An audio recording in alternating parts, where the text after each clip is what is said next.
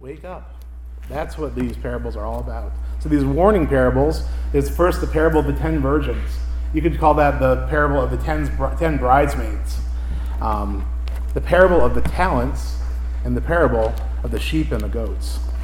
And these parables kind of work on two different levels.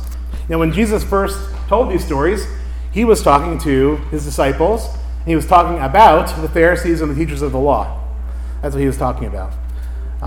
The problem that Jesus had with the Pharisees and teachers of the law of his day was that they had the scriptures that spoke about Jesus, the prophecies about him.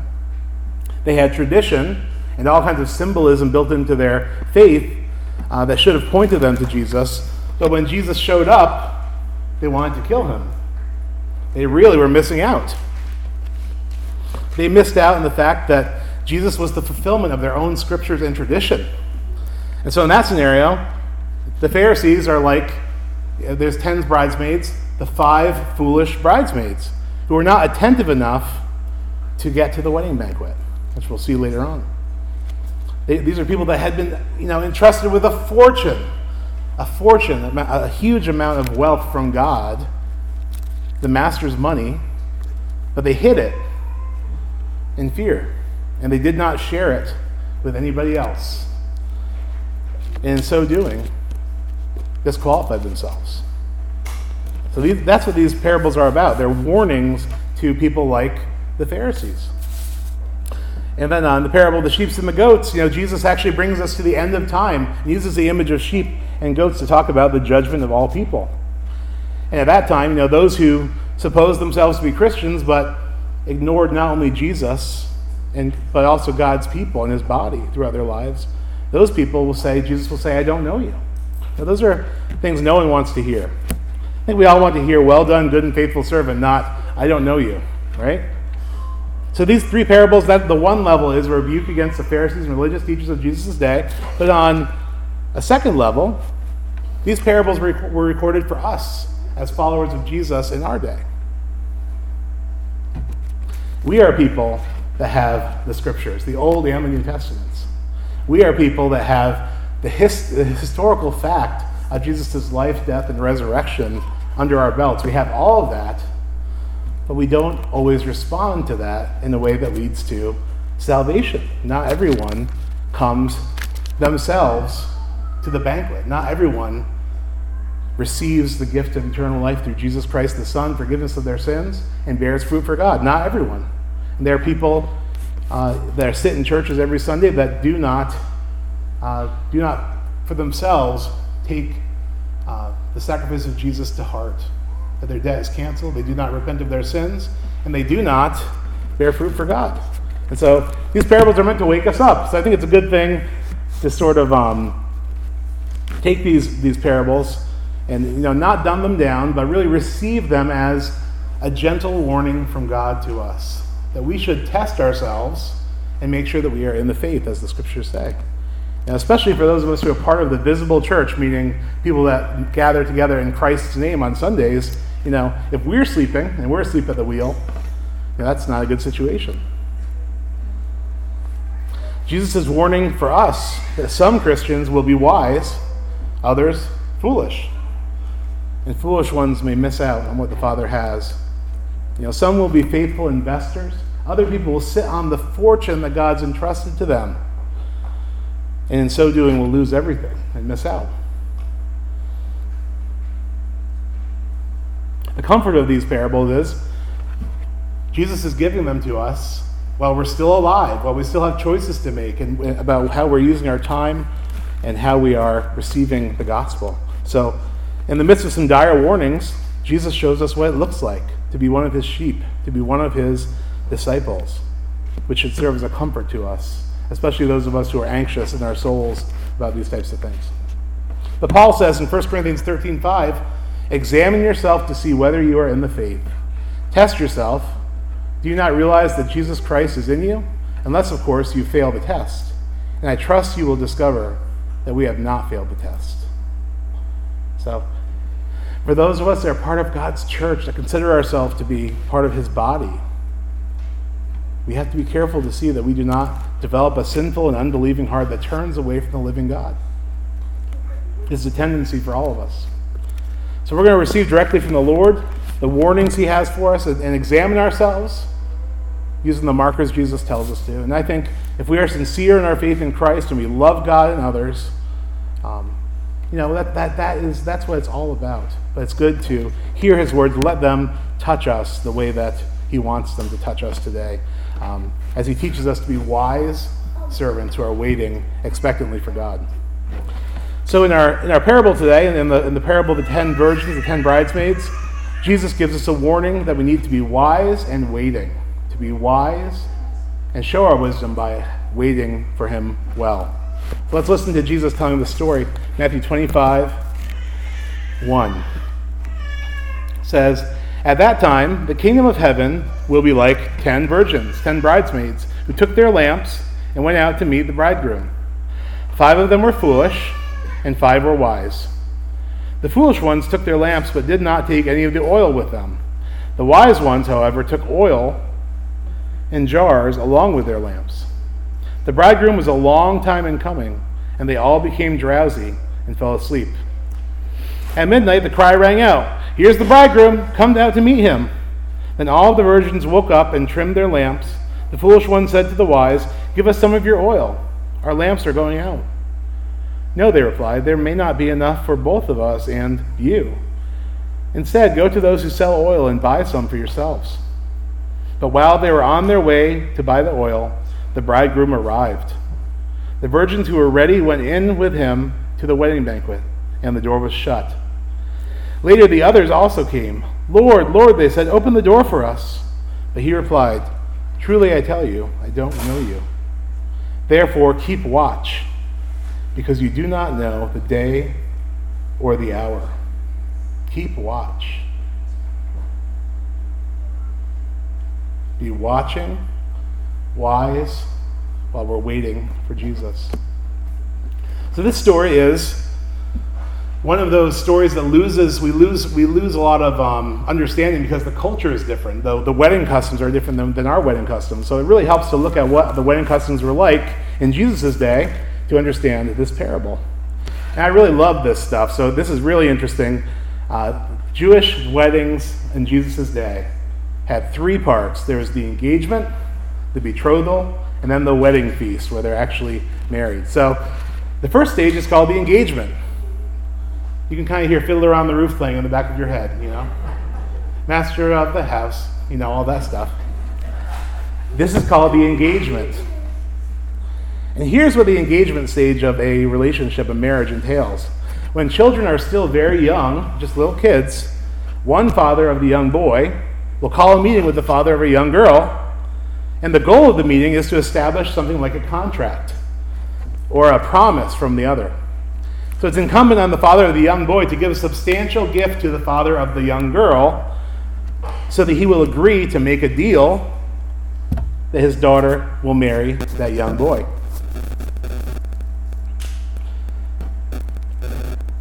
It's basically this promise that the two families make to each other. So that's the engagement, a deal struck between 2 fathers where one promises his daughter to the other man's son. So in order for that deal to go smoothly, the father of the son has to try to figure out what is a good enough gift that I can give to the father of this young woman that he will accept this engagement. And so what he would do is he'd ask around town. He'd ask friends of the other kid's father, and believe me, everyone talked. It was a jungle telegraph. And so the father of the young woman would probably say to his brother, "Hey, if Bill comes by, tell him, 40 sheep, and 12 barrels of olive oil." So by the time the father of the young man got to making the offer and trying to strike this engagement deal, by that time he knew exactly what the father of the young girl wanted, and he knew exactly what it would take to get his yes. And if he didn't do his due diligence, and that father did not receive his gift and did not make the deal, it was a huge disgrace in the community. He just didn't do his homework. And that is your last chance to get engaged, those kids engaged. That's it. No deal. Very interesting. Community-wide event that these marriage ceremonies were. So the gift is accepted, The father of the boy determines what the father of the girl expects. He calls a meeting. He makes an offer: 100 sheep, 3 barrels of olive oil, whatever it is. And then they'll pronounce the young boy and girl are engaged as children. All parties agree. Now, you might look down on these ancient cultures and their strange customs and even calling foul on this whole process, right? This would not fly in our day. But remember, the divorce rate in the United States is really high. So I think everyone's like, maybe we should, maybe we should just betroth people to each other, It's like, are we going to do any worse than people do on their own? I mean, we have like 30 guys dating one girl on reality television. They don't even stay married. It's just a disaster out there. So I don't think we should be too judgmental. In our culture, love is a feeling, and marriage is so precarious that you can fall out of love as fast as you can fall into love. People give up on each other and break their covenants and vows just because life changes or they change. Maybe we could learn something about commitment from other cultures as well. So the next step after the engagement of the children is to wait until the kids are old enough to get married. Thank goodness, right? Thank goodness. So when the kids are old enough, a year before the wedding takes place, is the betrothal stage. So now, about a year before the wedding feast, the 2 children are of age. They personally enter a contract with one another. They strike a deal between the 2 of them. And after, it's kind of like marriage vows they make to each other. And after the vows, during this year of betrothal, there's no physical contact between the 2 for the entire year. So this is a very serious deal. Once 2 people entered into betrothal, they could not separate except by divorce, legally.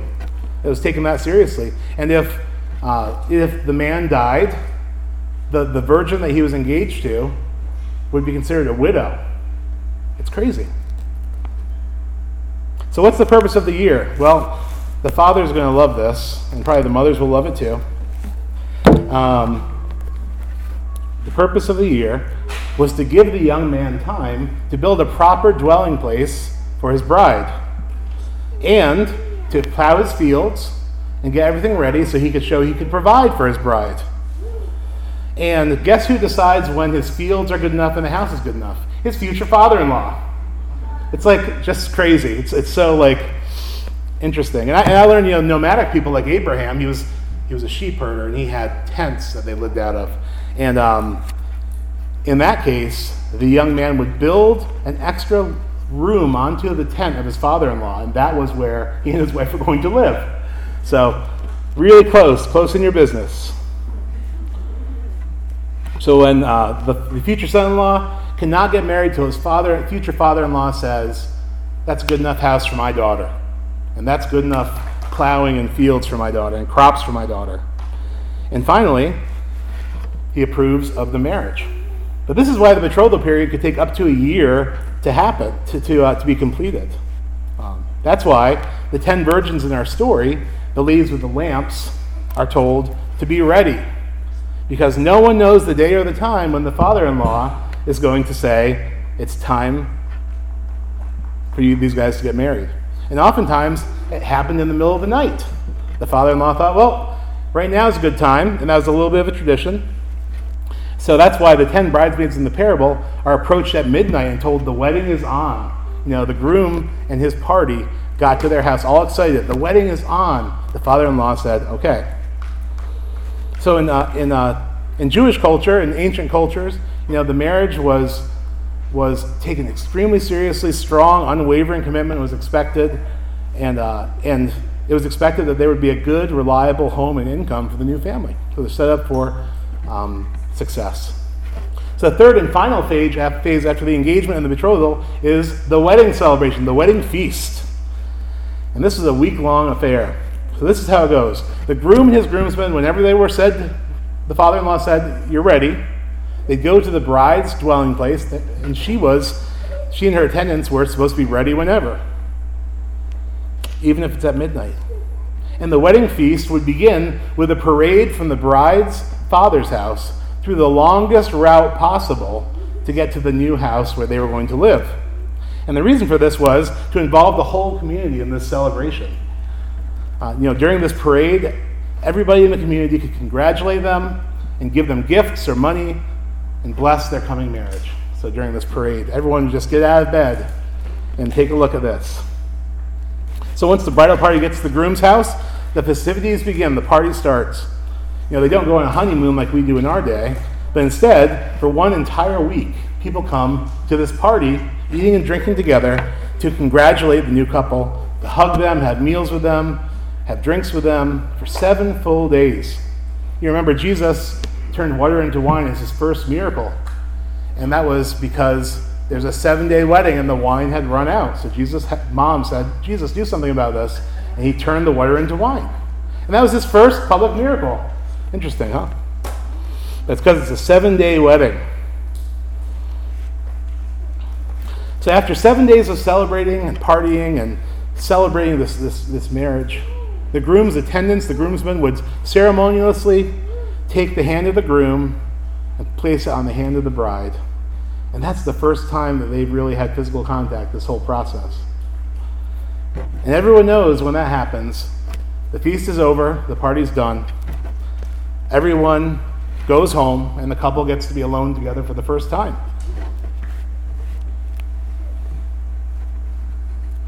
After their marriage is consummated, the idea is that they are going to be spending the rest of their days in sickness and in health, good times and bad, in this relationship until death parts them.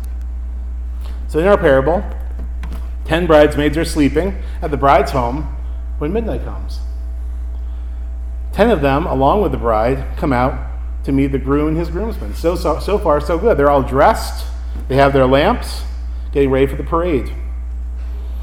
Now, due to people, talking and gossiping in the community, and because it was coming up on the 1-year mark, there were signs that the betrothal was coming to an end. But the bridesmaids would not know the exact time, even though they knew it was growing near. So in our parable, the 10 bridesmaids took their torches, that's what the word is actually torch, and went out to meet the groom's party. It says, 5 of those bridesmaids were wise, meaning they had an extra flask of olive oil in their pocket to keep their torches lit for the entire parade to get to the new home, from one house to the other. And it says that 5 were foolish. They did not have the necessary oil to keep their lamps burning. They didn't have an extra flask of olive oil. And as you have seen, the groomsmen were a long time in coming. Everyone had been asleep. But at midnight, the cry rang out. Here's the bridegroom, in verse 6. Come out to meet him. Then all the virgins woke up and trimmed their lamps. The foolish ones said to the wise, give us some of your oil. Our lamps are going out. No, they replied. There may not be enough for both us and you.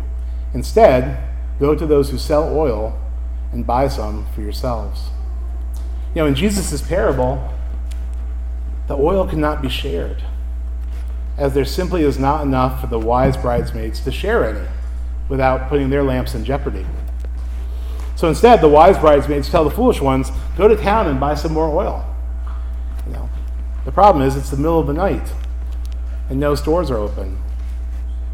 Kind of like when your infant child has a fever and you think, I need to get some Tylenol. You don't have any. You go to the store, they're all closed. That kind of feeling of panic. And the foolish bridesmaids head out to their near impossible task. And while they are looking for oil to buy in the middle of the night, the bridal party parade happens around town with 5 bridesmaids out of the 10. And after a long procession, the 5 wise bridesmaids and the groomsmen reach the new home and begin the week-long marriage feast. And Jesus shares a twist on this very familiar story, saying in verse 10, but while they were on their way to buy the oil, the bridegroom arrived. The virgins who were ready went in with him to the wedding banquet, and the door was shut. Later the others also came. Lord, Lord, they said, open the door for us. But he replied, truly I tell you, I don't know you. Therefore keep watch, because you do not know the day or the hour. These are words of Jesus. These are the red letters of the Bible. Jesus is warning us. Keep watch, because you do not know the day or the hour. So what's Jesus getting at here? He's warning Christians today.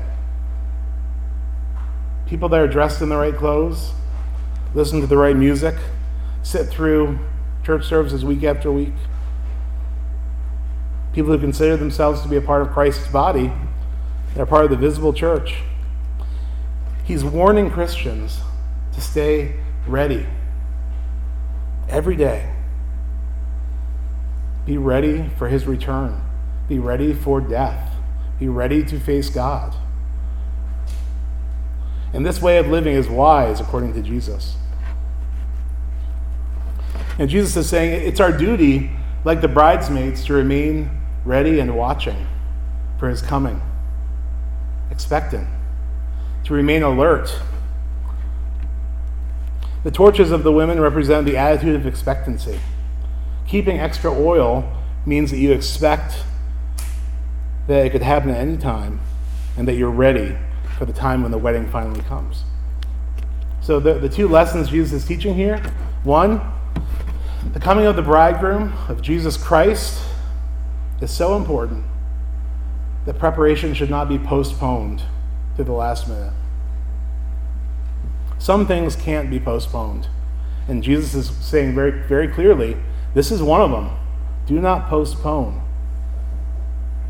If you consider yourself a follower of Jesus and a part of his church, yet you are not living like it at all, if there's 50% of the virgins that were wise and 50% that were foolish, who all looked very similar, could it be that some of the people who claim to know Jesus, who say, "Lord, Lord, open the door for us,"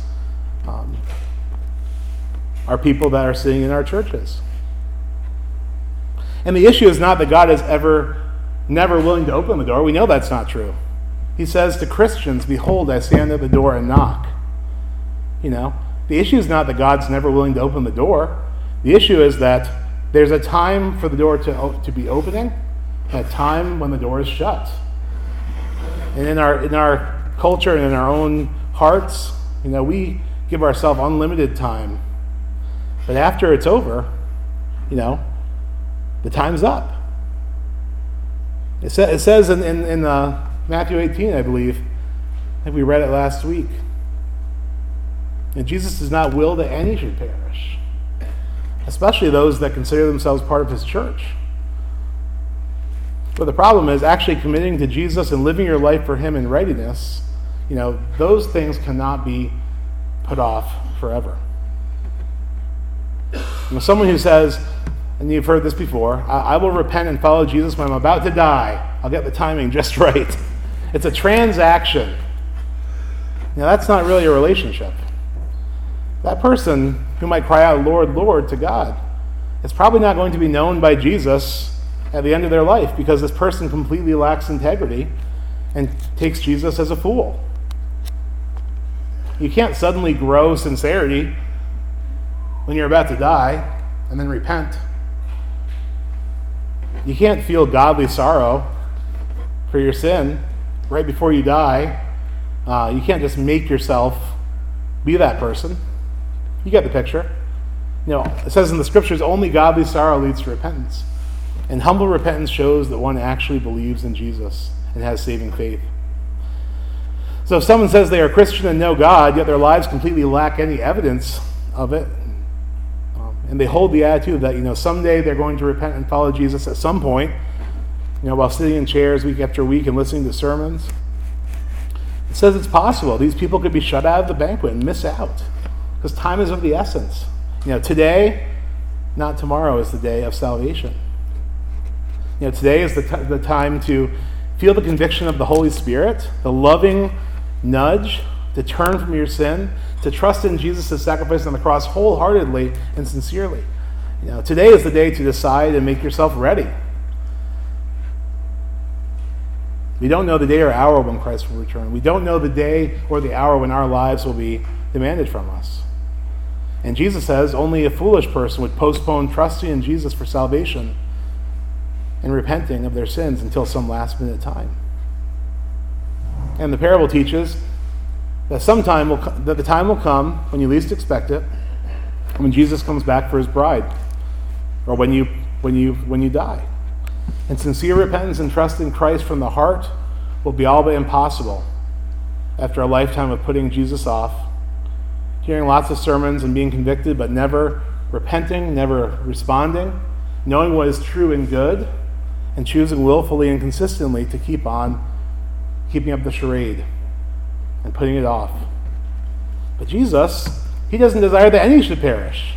It says that the reason that he has not completed his work is because he is being patient that more people can come to repentance and faith in Christ.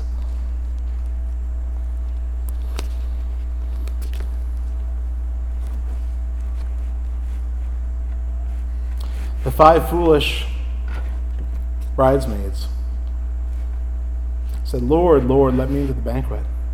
But the door was shut, and the time was up, and the banquet, the master of the house, turns out he didn't know them and never knew them. And these people, they looked the part. They were dressed for the wedding. They had their torches. They just were not ready. They hadn't trusted Jesus' finished work on the cross for their salvation, never repented of their sin, never bore fruit for Jesus. And now the door is shut. But Jesus does not desire that anyone should perish. Especially tragically people that are part of his visible body of the church, people like you and me. He doesn't desire that any of us should perish, but that we'd live our lives as though today is the day to make a decision to follow Jesus. Not tomorrow, not next week. It's all about receiving the gift Jesus has given us on the cross, being declared righteous by God, and then bearing fruit for Jesus with our lives. These are the things that matter.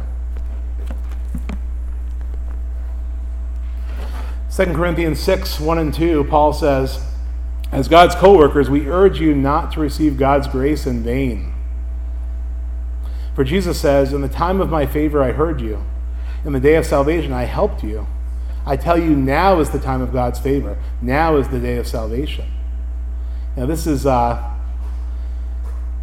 thought of receiving God's grace in vain.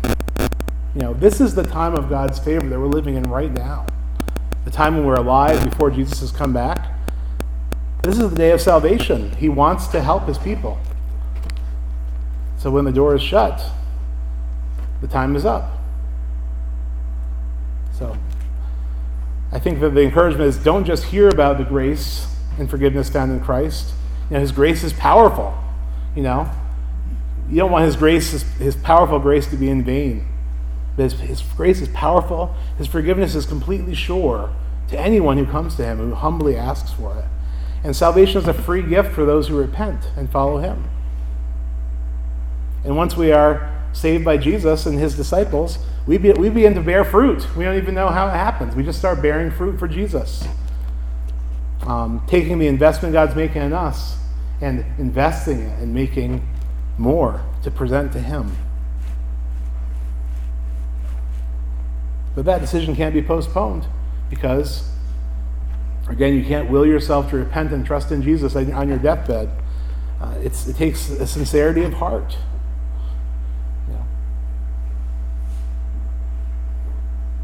So according to Jesus' parable, and I don't think this is necessarily statistics here, but 50% live life in the foolish way, putting off faith in Christ, even though Jesus doesn't desire that any should perish. But the one who puts him off, as we see in the story, may suddenly find themselves at the end of their life, or the time when Jesus comes back, and the doors have been shut. So today is the day of salvation. Do not receive Christ's grace in vain. Don't sit on this gift any longer. Receive it. The Holy Spirit is convicting you in your heart that this is something you need to do. Do it today. Pray with somebody. So that's the first part of this, the first teaching of this parable. That, we do not know the day or the hour, so be ready. The second and final thing this parable teaches us is that one person's wise preparation and readiness cannot atone for another person's lack of preparation. God does not have any grandchildren, only children. So some of us in the church have been lulled into a false sense of security because we hang around faith all the time. We hang around people of faith. We listen to maybe Christian radio. We've been sitting in church for years. We've been around other people who have faith, and their faith has really comforted us and impacted us.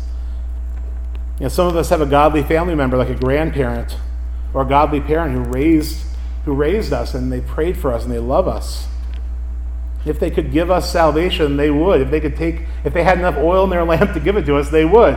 But they can't. It's a decision for each person to make.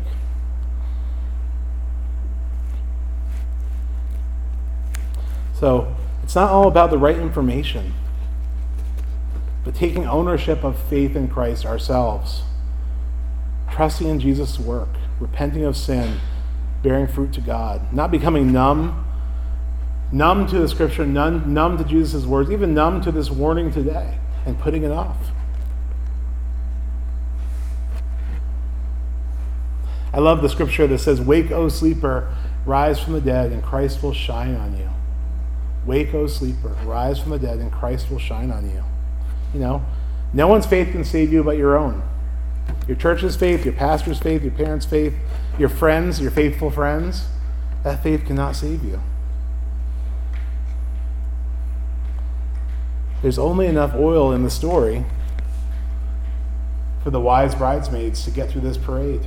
There's not enough to share. Oil is non-transferable. We can be inspired by someone else's faith, but we cannot suck up their olive oil to make up for our lack of faith. Each person has only enough faith in Christ for themselves.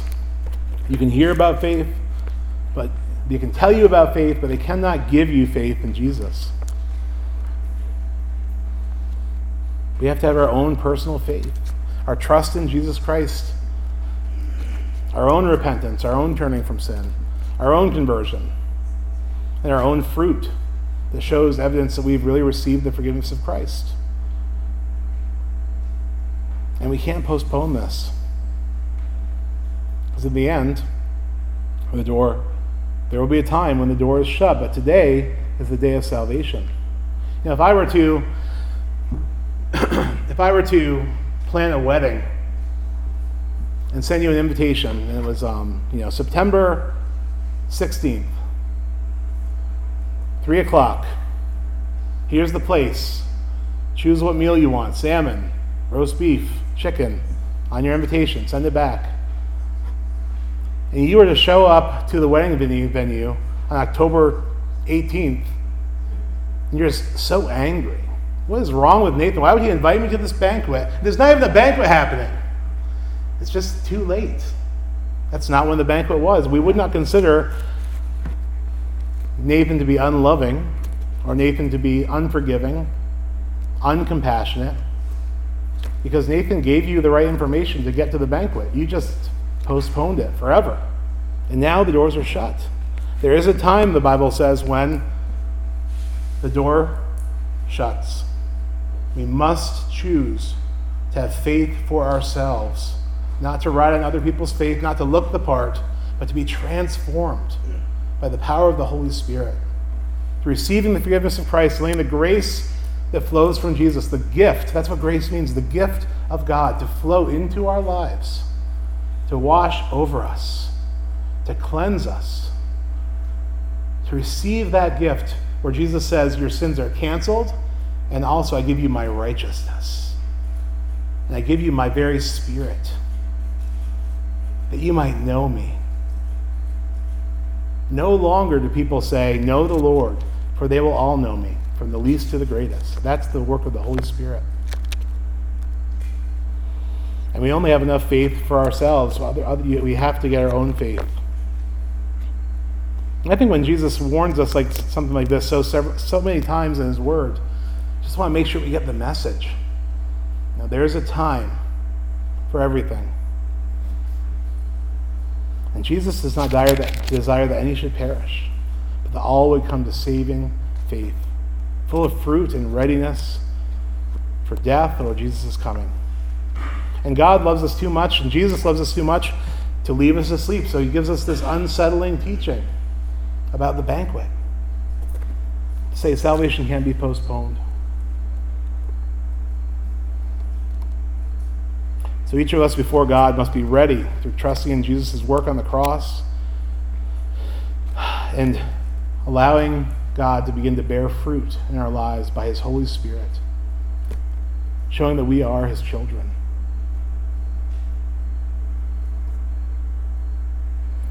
Moving on to the parable of the bags of gold. This is in the same vein. This is a parable about faithfulness. So if the first one's about readiness, this one's about faithfulness. Again, it will be like a man going on a journey who called his servants and entrusted them with his wealth. To one he gave 5 bags of gold, to another 2 bags, to another 1 bag, each according to his ability. Then he went on his journey. The man who had received 5 bags of gold went at once and put his money to work and gained 5 more bags of money. So also the one with 2 bags of gold gained 2 more. But the man who had received 1 bag went off, dug a hole in the ground, and hid his master's money. After a long time, the master of those servants returned and settled accounts with them. The man who had received 5 bags of gold brought the other 5. Master, he said, you've entrusted me with 5 bags of gold. See, I've gained 5 more. His master replied, well done, good and faithful servant. You have been faithful with a few things. I will put you in charge of many things. Come and share in your master's happiness. The man with 2 bags of gold also came. Master, he said, you entrusted me with 2 bags of gold. See, I've gained 2 more. His master replied, well done, good and faithful servant. You have been faithful with a few things. I will put you in charge of many things. Come and share your father's happiness. Then the man who had received 1 bag of gold came. Master, he said, I knew that you are a hard man, harvesting where you have not sown and gathering where you have not scattered seed. So I was afraid and went and hid your bag in the ground. Here's what belongs to you. His master replied, you wicked, lazy servant. So you knew that I harvest where I had not sown and gather where I have not scattered seed? Well, then you should have put my money on deposit with the bankers, so that my money, when I returned, would have been received back with interest. So take the bag of gold from him, give it to the one who has 10 bags.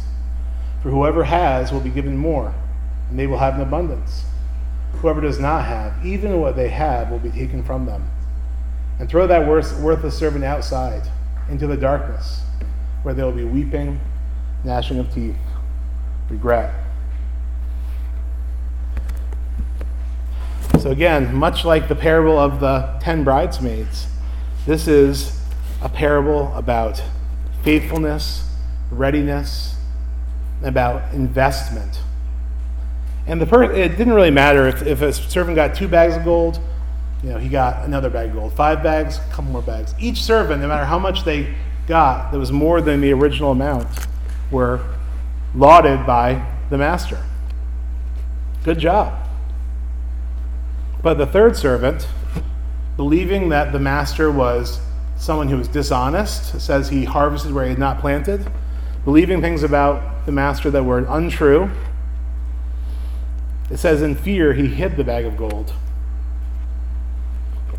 So the master said to him, why didn't you at least put it into the bank so I could get interest? Instead, you believe the wrong things about me, not knowing me, not knowing my heart, and you buried it. And he was thrown out of the banquet, thrown out outside, where it says there's weeping and gnashing of teeth.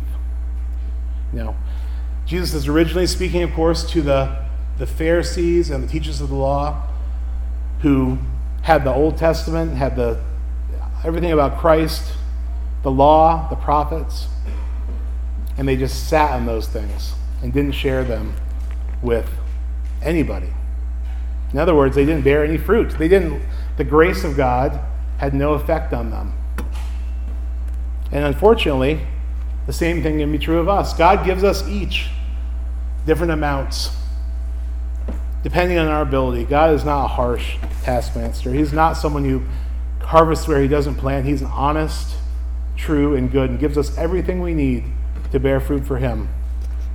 But and it doesn't matter how much we bear, just that we allow it to bear fruit, that we have faith in the Lord Jesus, we receive his grace, and we dedicate our lives to his lordship and to bearing fruit for his kingdom. But if we have all of that good news, we have all of that wealth entrusted to us, and we do nothing with it, sit on it, keep it to the side, it's the same message as the parable of the 10 bridesmaids. The same message. That now is the time to receive the work of Jesus, to receive faith, and to let that faith go deep and bear fruit for God. Not missing out, because we have, us as Christians in the church, we have the law and the prophets, the Old Testament, we also have the New Testament, and we have the reality of Jesus' life, death, and resurrection in history, and his promise to be with us to the end of the age. We know, and God's given each of us something to plant and to grow and to water and to invest.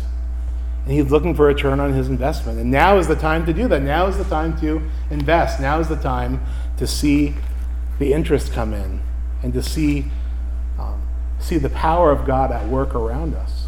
But if we are like the 5 foolish bridesmaids, and we are not looking at what God's given us and just sitting on it, it's just like sitting on the invitation. We don't really know God. So Jesus is saying in these parables, be alert, be awake, be ready, be faithful. Today is the day of salvation. This is all this time that we have when we're living, when we're hearing these words from Jesus, is a time that we can really take to heart faith for ourselves, put our trust in Jesus, receive salvation, and begin to bear fruit for God. There will be a time when that time is over, when the Master will come back, the banquet will be thrown, and if we've just sat on it and we have not invested it, received it personally, not borrowing from other people's faith, but receiving it for ourselves, what a tragedy to be locked out of the banquet. So I'm going to invite the worship team forward. We're going to be singing the Lord's Prayer together. Again, I have no idea if literally 50% of people who view themselves as Christian are wise and 50% are foolish. That doesn't really matter to me. The numbers don't matter, but it's true that we need to be awake and alert, because just because we're around church and in churchy things, it doesn't mean that we have personal saving faith that's effective in our own lives. So now is the day of salvation. Put our trust in the Lord Jesus and allow him to bear fruit in our lives, fruit that will last. So as we sing this song, let's pray to the Lord.